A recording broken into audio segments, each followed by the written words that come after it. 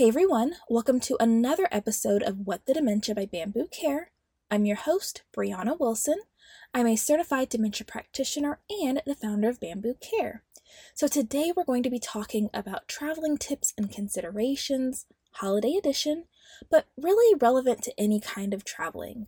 So traveling can be very stressful any time of the year, and I haven't talked about it on the podcast before because it's a very dense topic, and you guys know I love to be thorough, but I've finally come to terms with the fact that as much as I would like to, I can't possibly cover everything. So if you've traveled before, hopefully you can fill in the gaps that I will surely miss, okay? But I'm going to give you 10 things to consider and then a bonus, and then talk about some tips for packing, flying, and driving, okay? And then next week, we're going to talk about holiday tips and setting up the environment and day for the greatest possibility of success and to have an enjoyable time, okay? But before we get into today's topic, we have everyone's favorite, housekeeping, right? So first thing is that November freebies are now available on our website at letsbamboo.com/resources. This month is a Thanksgiving picture bingo and our 2022 holiday gift ideas for people living with dementia. And there's about 37 uniquely different ideas. And so if you're interested, definitely check it out. I'll also link it in the podcast notes, okay? The next thing is that we launched a new product called the Dignity Duo, which was created to promote dignity, independence, and facilitate improved social interactions for your partner living with dementia. So if you find that others have difficulty communicating with your partner who has dementia, and you and your partner have kind of found yourselves in stressful or even awkward situations because of this, then I definitely recommend that you give the Dignity Duo a try, okay? It comes with 20 dementia care cards and 2 magnetic buttons that say Dementia Champion. Now, our dementia care cards provide a discreet and dignified way to let people know how to best communicate and engage with your partner living with dementia. And so there's 3 things that it says. You can go to our website and you'll be able to see exactly what it says. And these cards are perfect for social gatherings, medical offices, especially for people who may not be familiar with your partner, restaurants, hair salons, airports, convenience stores, really anywhere, okay? And so if you pair our dementia care cards with our Dementia Champion buttons, one for you and one for your partner, it will provide a subtle yet effective public awareness while facilitating improved social interactions and a sense of normalcy for both you and your partner. So if you're interested, you can visit letsbamboo.com/shop, or there will also be a direct link in the podcast notes, okay? And then lastly, just a friendly reminder that Bamboo Care will be hosting a free dementia masterclass open house on November 15th at 7:30 p.m. CST Central Standard Time. It will be online, and there will be a 3-day replay available for anyone who registers, just in case you can't join us live, okay? This open house is really for anyone who's been considering joining a dementia care course, or specifically our With Intent Masterclass, which really is like the ultimate dementia care course, okay? You can go to letsbamboo.com/events or go to the direct link in the podcast notes, okay? Now, we do have one more announcement, but I will save it for next week's podcast, okay? But just know that we do have another event coming up in December. If you want to know about it sooner than next week, then be sure to sign up for our newsletter at letsbamboo.com/newsletter, or check the podcast notes, because the announcement will be going out Sunday on the 13th, and you will also be able to register for the event at that time as well. So let's get back to the topic at hand. Traveling with someone living with dementia, okay? And just to be clear, we aren't going to be covering traveling alone with dementia. So if a person living with dementia were to travel alone, that's not what we're going to be talking about, okay? That would be a whole separate topic. But of course, you may find that there's a lot of overlap. So let's start with the 10 things that you have to consider when traveling. So consideration number 1 is, what is the motivation to travel? Why are you traveling? What's the purpose? And do you even like the people that you're going to go see? Because if we're being honest, for some people, even if it is family, we don't always like our family, or we don't always like certain members of the family. And so, what I will say is this: if you are traveling out of obligation and not desire, it's my honest opinion that it's just not worth it, okay? And then it's also important to know that at some point it may be better for people to come to you versus traveling to them, even if that means that less people will show, okay? The second consideration is, well, what is your partner's willingness and ability to travel? Does your partner even like traveling? How does it go getting them out of the house just on a regular basis, to get in the car, to get out of the car? What are their physical capabilities? Will you be able to assist them? Can your vehicle accommodate any adaptive devices that they may use, like a walker or a wheelchair? The third consideration is the length of stay. So, how long is the trip going to take to get there and back? But also, how long will you be staying there? Because unfortunately, trips can disrupt a person's whole routine. And so, at some point, shorter trips may be better for both you and your partner living with dementia, because there's definitely going to be this adjustment period once you leave and get there, and then also once you return back home, okay? Then consideration number 4 is the destination. So where are you going? Is this a familiar destination to your partner, or will it be brand new? What is the environment like? So like the house, the hotel, or building itself, is it spacious or cluttered? How's the lighting? Are there any supports at this location? Is it accessible? Will there be a quiet room available for your partner if necessary? What about the weather? Is it different from where you're currently living? Will there be any time changes? If so, what direction and by how many hours? And then with this location or destination, how well will you be able to maintain y'all's routine, like the meals and naps and bed and wake times, okay? Because all that's really important. And then the fifth consideration is, how many people will be traveling with you, and then how many people will be at the end destination, like in general, but then also on the holiday. And how do you think your person would respond to the amount of people, you know? And then consideration number 6 is the mode of transportation. So are you going to travel by car or plane? Now this is a biggie, especially during the holiday seasons, because there's a lot of traffic, both on the road and in the airports, and it can be quite the mess, if we're being honest, okay? So you definitely want to keep that in mind. Then the 7th consideration is, what will your person do once they are there? If your friends or family play games, are the games inclusive? Do your friends or family know how to best talk to and engage your partner in conversation so it doesn't feel like people are just talking around them like they aren't even there?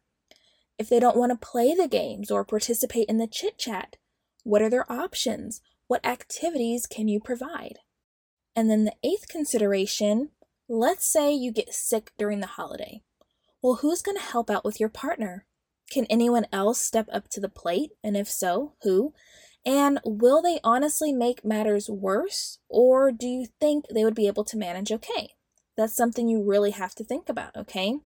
And then the 9th consideration, are they at risk for wandering? Do you need to consider getting an identification bracelet or necklace for them, depending on what you think your partner would wear? What about a GPS tracking device that you can tag on them, or a GPS watch, which honestly, GPS watches can be really expensive, but AirTag bracelets are actually much cheaper and they look like watches, okay? Are you going to sign them up for the Safe Return program? What about investing in a portable door alarm like a doorstop alarm? Basically, do you have a plan if your partner attempts to wander off or succeeds in wandering off? Because unfortunately, new environments increase the risk of wandering because, well, it's unfamiliar. And if you are somewhere you don't recognize or you don't remember or understand why you were there, what are you going to do? You're probably going to start looking around and attempt to get somewhere that you feel more comfortable. And then consideration number 10, as we know, we still live in COVID's world. I know some people don't think so, but the reality is we do. So depending on how and where you are traveling, are COVID-19 vaccination requirements something you need to be mindful of and make sure that you have handled? Do you need to make sure that you have a negative test result? Are you all going to be wearing masks? Is this agreed upon by all people traveling and attending the gathering? What about hygiene practices? Are you prepared to function in COVID's world as you are out and about, okay? And then the bonus is, can you handle all that? Can you handle the stress of traveling? Is it worth trying to handle, or is it time to consider alternatives, okay? So now let's get into some packing tips. So firstly, you always want to make sure that you have access to the essentials. So if you're traveling by plane, that means on your carry-on. If you're traveling by car, that means within reach in the car, okay? Not underneath the suitcases in the back, right? So this includes your travel itinerary, any medications, a change of clothes for you and your partner, a few extra incontinence briefs or pads if necessary, and then of course water, snacks, activities, which is a biggie, and even noise-canceling earmuffs or headphones if necessary, okay? Then number 2, again, you want to make sure that you have the necessary medications for both you and your partner. Please don't pack all your partner's medications, but then forget to pack your own because that happens so often. You want to make sure that you have up-to-date medical information, a list of emergency contacts, photocopies of important legal documents in case you need them, okay? And then the third tip is that you want to pack familiar items like linens, blankets, comfort items, hygiene products that they use on an everyday basis. Do they have a cup that they always use? Bring those types of things, okay? And of course, some of these items, especially like the linens, blankets, those kind of things, are easier to pack if you're traveling by car versus plane, but it is important to bring something that is familiar and comforting because new places can be very disorienting and anxiety-provoking and confusing, and it's just really helpful to have something that feels known, okay? And then tip number 4, if your partner is incontinent, you want to make sure that you pack more clothes than you think is necessary for the trip, because you never know how or when their clothing will become soiled, especially when you throw in road, airport, or holiday foods into the mix, if you get what I mean, okay? And then tip number 5 is pack some night lights and then use them wherever your partner will be sleeping, and then put them in places leading to the bathroom, okay? And if the person lets you, keep the bathroom light on so that your partner can easily find it, okay? Now, if you decide to fly, I want to give you a few tips for that as well. So tip number 1, make your reservation through a travel agency or by working directly with an airline. And then definitely look into getting a good travel insurance policy because you just never know what can happen, okay? Now, I will say that some online reservation portals are getting fancier where you can request things like wheelchairs, escorts, and other special accommodations through the online booking process, but you may find it easier to dot your I's and cross your T's if you just actually communicate with a real person, okay? And then I also want to add that even if your partner doesn't use a wheelchair, if they are open to sitting in one, you may want to consider because there could be long lines, the airports are going to be crowded, making navigating difficult and overwhelming. So oftentimes it's usually just better to have a cart. You know, some airports have like, I don't know, I guess they're kind of like golf carts, or maybe they are golf carts, but where you can hop on the cart and they'll take you, or if you can get your partner to sit in the wheelchair and you push them to get where you need to go, okay? Then tip number 2 is if it's a quick flight, non-stop flights are usually better, or flights with a longer layover. You don't want to book those quick switch connection flights because that's going to be super stressful and it's just an unnecessary stress that you can avoid, okay? Then tip number 3 is consider if an aisle seat is better and or a seat closer to the bathroom? What about a window seat instead if your partner feels better being able to see what's happening? I know personally, I like having a window seat. I need to know what's going on because it just gives me this false sense of safety and control. But I much prefer having a window seat. I'm a lot less anxious. And then tip number 4 is that family or companion care bathrooms are usually the way to go for bathroom needs. But if there isn't an option for that, women's bathrooms are usually the good default if your partner is a different sex than you. You may get a couple looks, but you have to do what you have to do, okay? And you will probably never see them again anyways. And if there is a handicap accessible bathroom, that may be a better option so that you and your partner have room to maneuver and you have room to assist them if necessary, okay? And then the 5th tip is if your partner is incontinent and wears incontinence wear, then you want to consider having your partner wearing 2 briefs or doubling up on the pads. So basically having an extra layer of protection in case you're not able to change them right away, okay? And then finally, if you are traveling by car, my most important tip is to plan stops ahead of time. Stops to use the bathroom, stops to stretch the legs and move the body, stops to eat. And you want to be sure to give yourself more time than you would if you were traveling by yourself. You definitely don't want to be in any kind of rush, okay? Just take your time, stop when you need to, plan it out, and just get there safely. That's the most important part, okay? Then my second tip is do not cramp your partner into the corner of the car, okay?